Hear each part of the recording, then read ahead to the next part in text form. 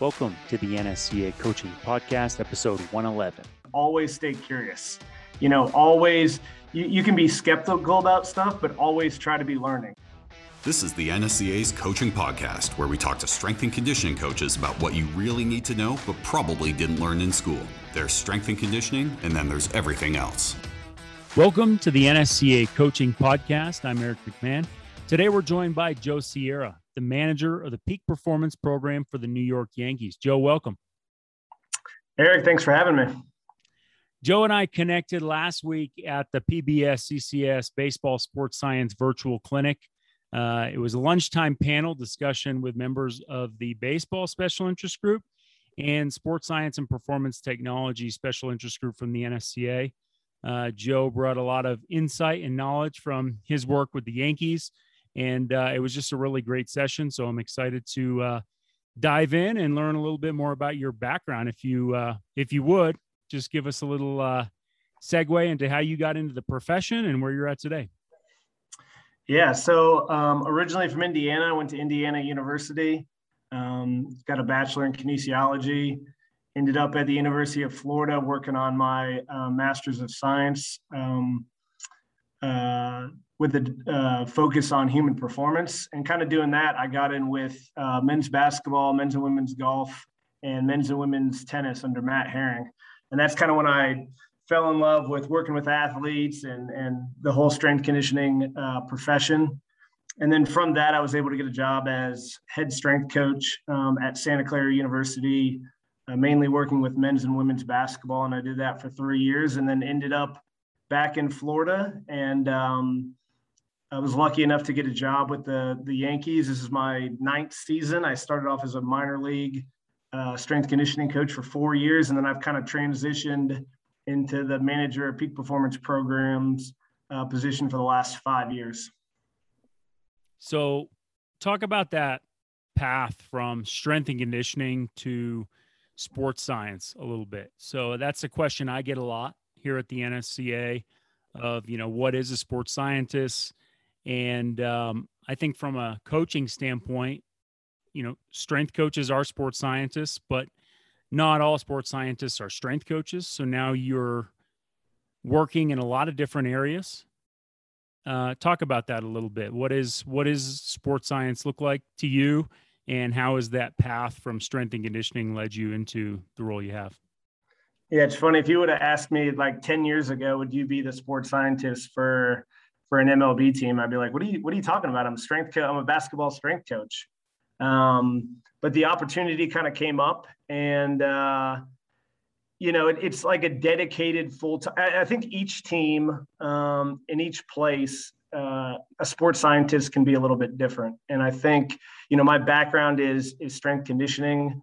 And so kind of when I got asked to kind of come into this position, it's making sure that the technology can kind of go across the entire org.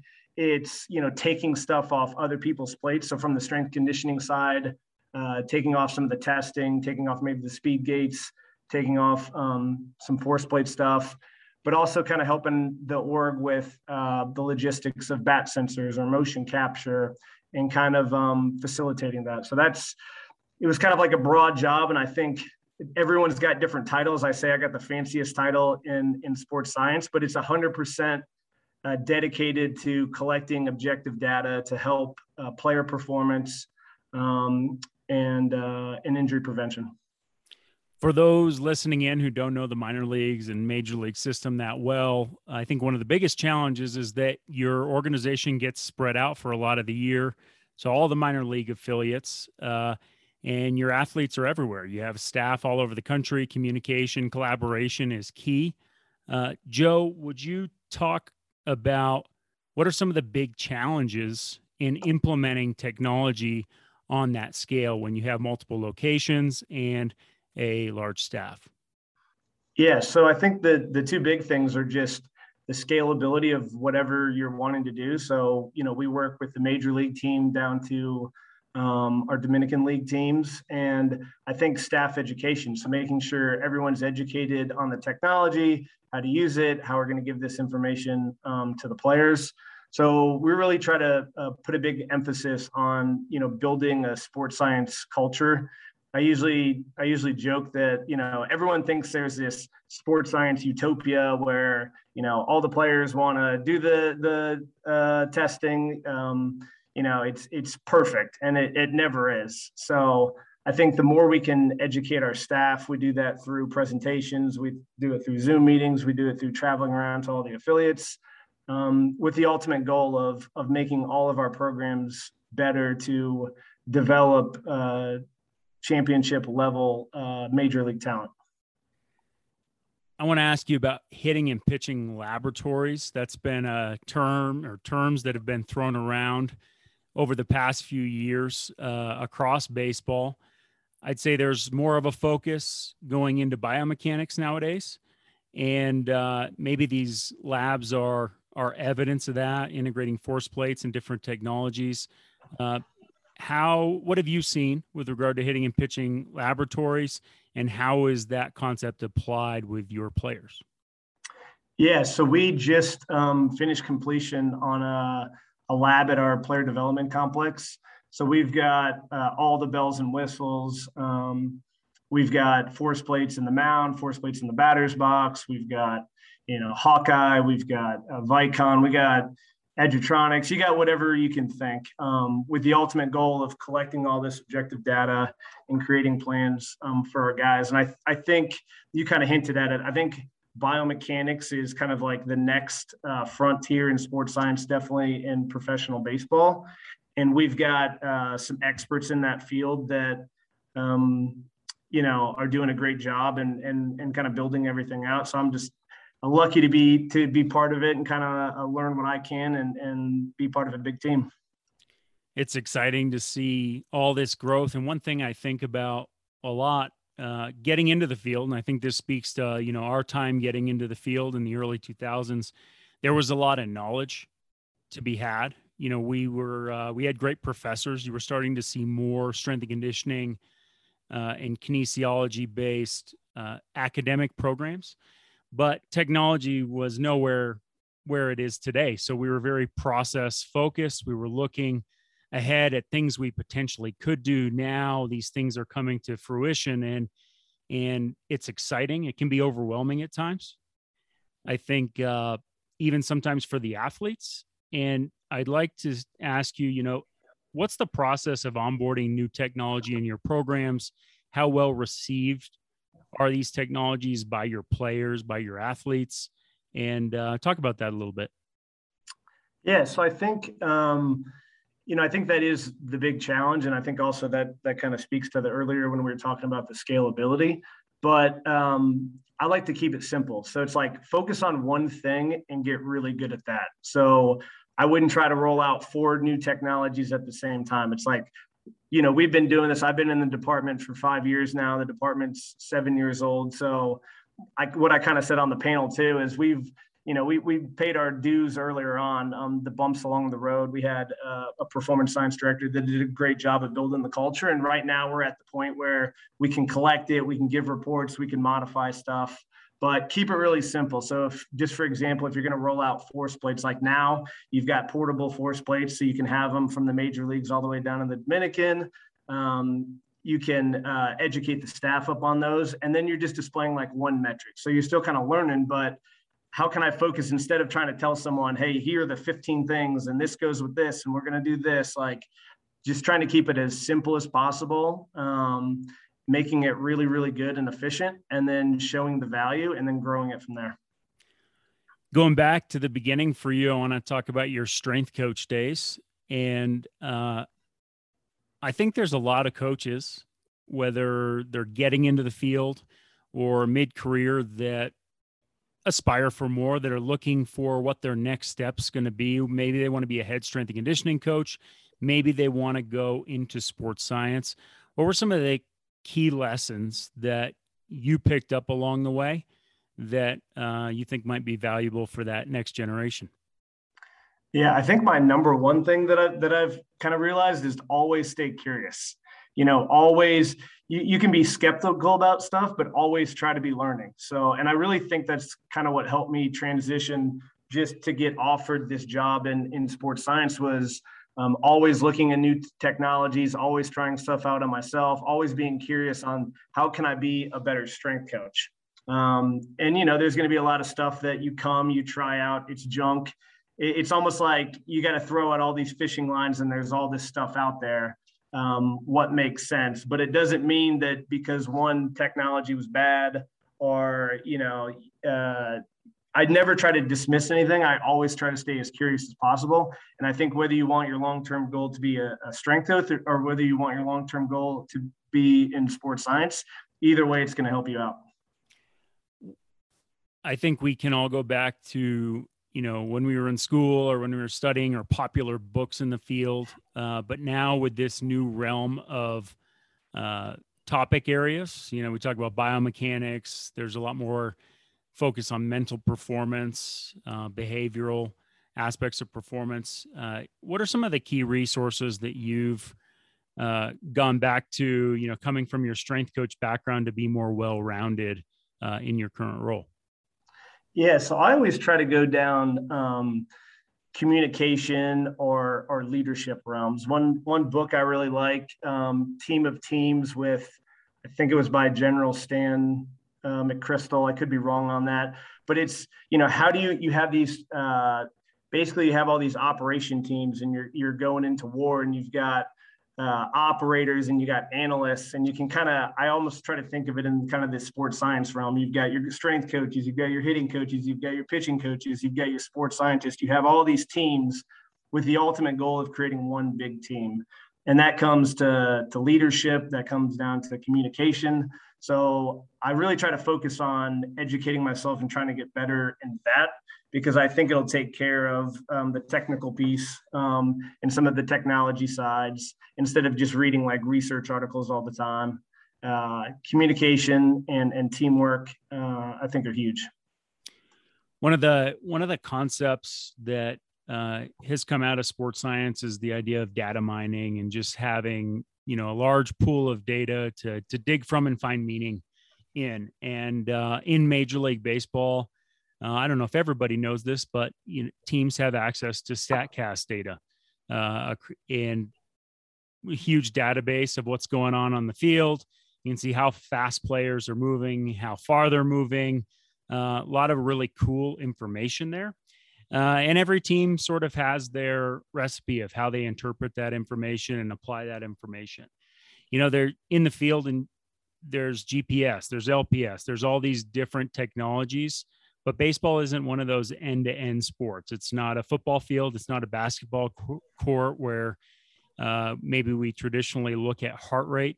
You know, what are your thoughts on uses of these different technologies with baseball athletes? And you know, you said you keep an open mind to things. What are your thoughts on these? Yeah, so I think they're all good. I think it depends on what the team wants to do, or what objective or what question you're trying to answer, or maybe what's the hypothesis and what do you think that if you learned this, what could you change to help out the player? So we use all of it. Luckily for me, I'm part of a bigger team that we have dedicated analysts just for performance science. So we can collect a bunch of data, they can run through it, and we can find out what's valuable or what's not. So I think there's a little bit, you have to stay exploratory with some of this stuff. And you might not think, oh, well, what's GPS? You know, they're going to be inside going to the weight room. They run to this field, they go hit, like, where's the value? I think that goes back to the curiosity piece where it's, you're always trying to learn from something, and I never dismiss anything. I think that the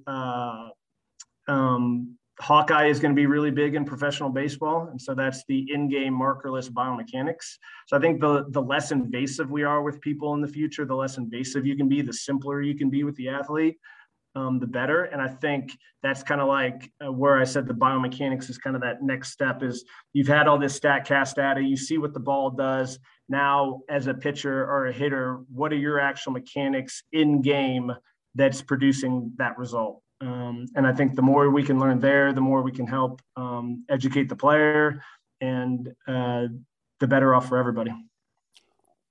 When when we talk technology, sometimes we can lose a lot of people that maybe don't have the resources in their programs or just don't have the facilities and logistics of the New York Yankees. I think we all know how great your setup is, but I want to ask about onboarding new pieces of technology into your program, but keep in mind that, for many coaches in the field, it might not be the state-of-the-art piece of equipment that's available. It might be something that is readily available to them in their setting that is extremely useful and valuable. But what processes do you think are valuable in vetting a new piece of technology to make it meaningful in your program? Yeah, I think looking into the research, and then I think looking into someone in a similar situation as you. So if you're at a high school, maybe reaching out to other high schools around the area or other people's opinions that you value. Hey, what have you guys used? This is the my budget. This is what I'm looking for, and kind of using the opinions of others, and then diving into the research on the validity or the reliability of, does this piece of technology answer the question that I'm seeking or trying to answer with the budget that I have? So I think talking to people before we built the lab, we toured around, we talked with a bunch of people, what worked, what didn't, what technologies did you use, what kind of force plates did you put in? So we just kind of went down that route, and whatever your situation is, I would do the same thing. Going back to the PBS CCS webinar, Dr. Kenneth Smale with the LA Angels, he's a biomechanist with them. He was talking about bias, and he said that, in the field, we accept bias sometimes, as long as it's a consistent bias that we can account for. And I think that speaks to the practical decision-making that would occur at the affiliates, that occurs, in strength and conditioning across the board. You get to rove around, travel. You've seen a lot of strength and conditioning coaches. You've been one at the affiliate. Speak to the value of practical decision-making and just the day-to-day when you're working with your team and trying to make the most of the situation. I think it's huge. I'm in the sports science department now, and we're always about obtaining objective data to make decisions. But we know that that's just one part of the decision-making process. I usually say it's one small piece of a really big pie. And whether that's a strength coach at the affiliate or part of the amateur scouting department, and you test a kid and you give them some objective data, like, the scouts have been watching them for, years. There's a practical side of being in it day to day that you see things. So I value that a lot. And I think it's a huge part, and everything that we collect from an objective side, everything that the strength coach sees at the affiliate or whatever weight room you're in, is really, really important. And then you take in all these different things, not just one thing, to make the best decision for that athlete. So you are on the exam development committee for the new NSCA Certified Performance and Sports Scientist certification, and a lot of excitement around this certification program. A lot of questions, and I think that's to be expected. I want to peel back the veil a little bit and give the audience a chance to just understand what it takes to put together a certification exam. What are some of the processes that you go through that maybe you didn't expect when you got into this? Yeah. So the one thing that I've learned, and I started back a couple of years just volunteering, and I was writing quizzes for the Journal a couple of years back, and then got asked to be part of this exam writing committee. And a lot goes into this. First off, the book's amazing. I've read it a couple times now, and I learn a little bit each time, because you realize that sports science covers all these different disciplines. And so I've learned a lot from the book. I've learned a lot from the panel that was assembled. The panel was from all different spectrums, tons of meetings, biweekly meetings that go into it.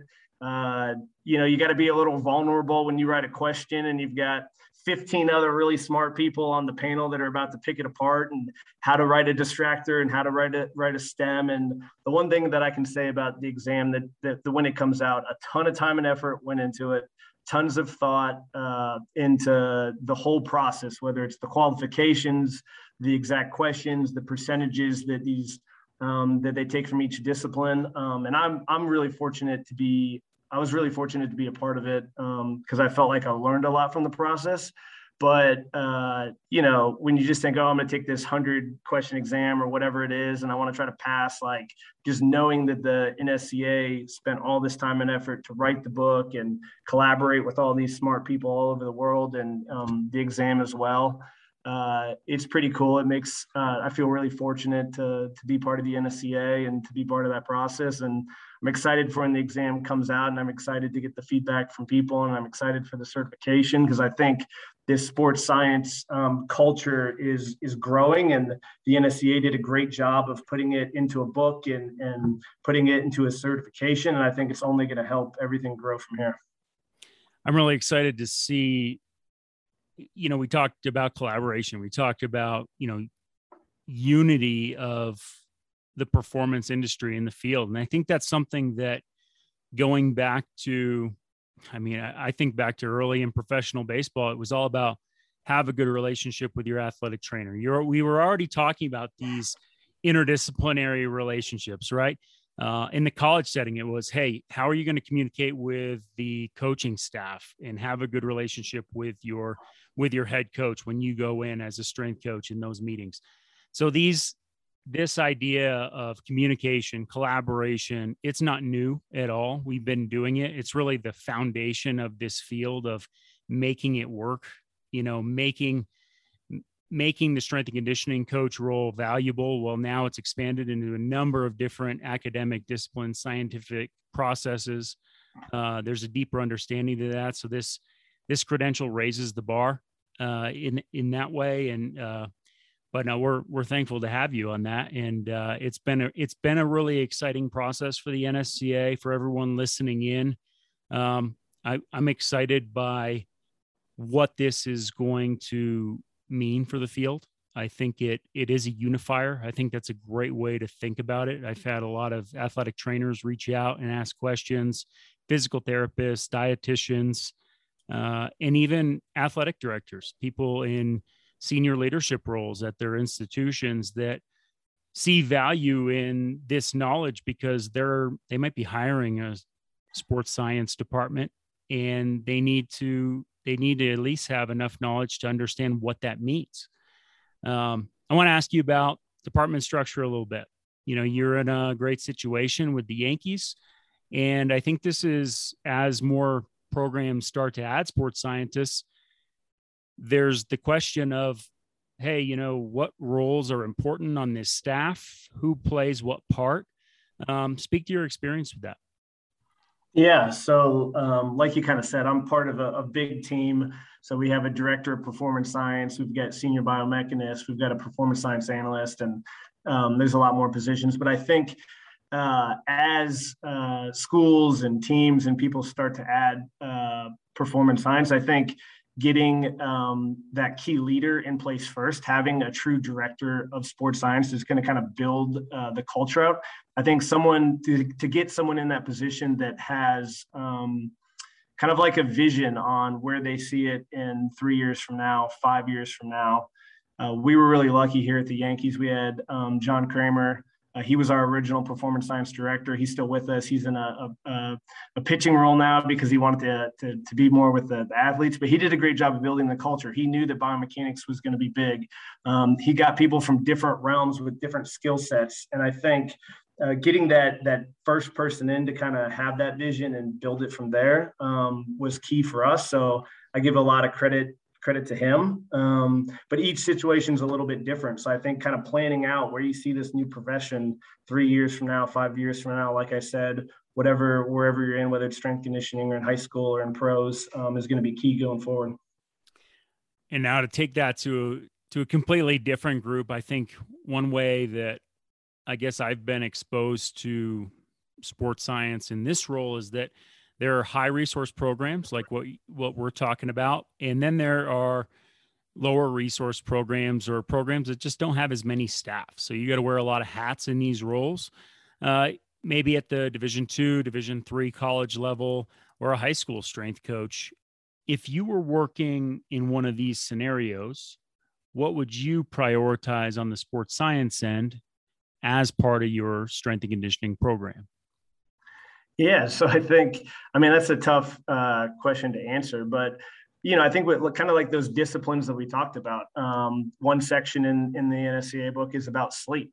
So maybe, if you're at a high school and you're trying to roll out and you're trying to wear a sports scientist and you're trying to wear the strength coach hat, you've already got your normal strength conditioning program. Maybe you add a VBT product and it's objective and you can focus on that and get really good with that. You can also roll out a sleep education program. And maybe you start rolling it out and you educate once a month. And then the goal is to try to grow that to every other week. And then maybe it's, hey, I'm going to put out a documentation around our game plan and around the 3 days before the game. And so I think kind of like growing out the different segments, what you can, whether it's with a technology that's cost effective for your situation. And then also kind of doing it from the education side on some of those other disciplines we talked about. What I'm hearing is start small and make it manageable. I think that's something that we all try to do no matter what our resources are. And I think one thing our field has done a great job of, and it really speaks to some of the veteran strength and conditioning coaches and professionals, we've really fought for more staffing and more roles, definitely across baseball. And maybe sports science and in a department that you're in, that's really proof of that progression. Want to ask you, you've worked in professional baseball for a long time. There's a lot of coaches that listen in that maybe never even thought about working in professional sports or professional baseball. What's been your favorite thing working in the pros and specifically baseball? Yeah, I would say never limit yourself, because like I said with my story was, I think one thing that we've done that's probably not good in our profession for strength conditioning is we've pigeonholed ourselves as just a basketball guy or just a football guy or just a baseball guy. And I kind of did that early on in my career, and I had these visions of just being a basketball strength coach, and then was luckily and fortunate enough to have the opportunity to join a professional baseball team, and ended up loving baseball now. I never played baseball. So I would always keep your options open. And I think each situation has whatever it is, professional baseball, whether it's a high school or whether it's a college. I think working with the athletes, I think one thing that always is consistent everywhere is you can't replace the locker room atmosphere with players and coaches. There's no other job like it. If you go work for a financial institution, just from playing sports early on. And now, like, I always love that atmosphere of the team. So luckily I work for the Yankees and I'm in a professional baseball team, but there's a lot of good opportunities out there. So I always tell people, like, just always stay open to every opportunity. That's awesome. Great outlook there. And I think that's, it's powerful. I think, one thing when you're 18, 19 years old, pursuing a profession, it's easy to say exactly what you think you want to do, but 5-10 years ago by that, your perspective, your outlook might change, and preparing yourself to be as well-rounded a professional as you can be and keeping an open mind to the different areas, extremely valuable.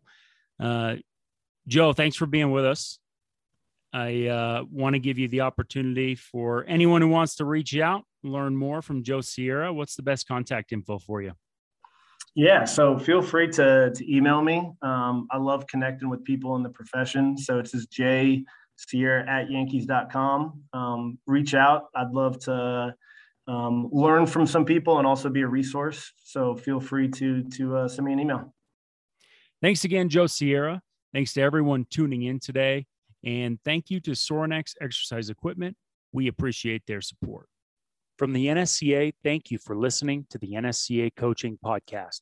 We serve you, the coaching community, so follow, subscribe, and download for future episodes. We look forward to connecting with you again soon and hope you'll join us at an upcoming NSCA event or in one of our special interest groups.